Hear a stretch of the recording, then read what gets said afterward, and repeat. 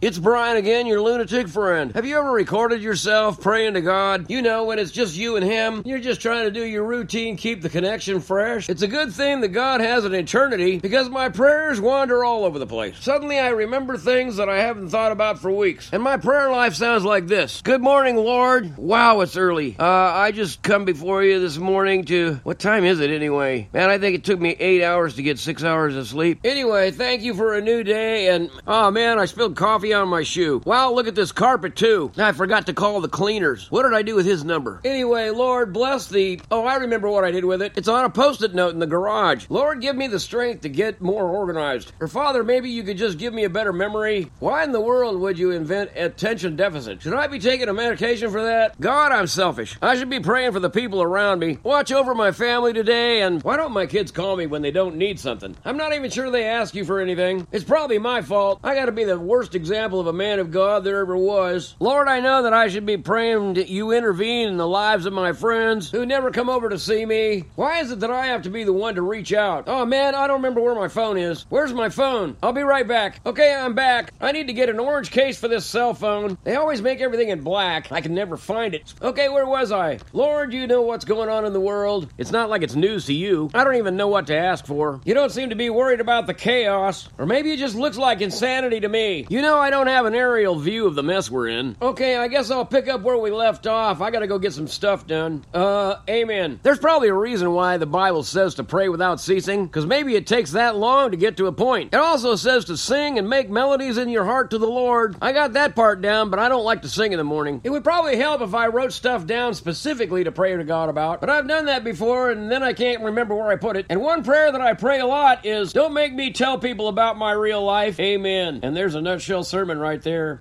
God has a hard time getting my attention. Well, maybe he can get it, but he can't keep it. I won't sit with God until I'm monstrously depressed or disappointed and frustrated with the way things aren't going. The only good news about my prayer life is that I keep coming back. And what's amazing is that he's always there and doesn't seem to be the least bit annoyed that I've been ignoring him. This has been a nutshell sermon from your friend on the back row. I'm not a real preacher and I don't play one on TV, but thanks for letting me share.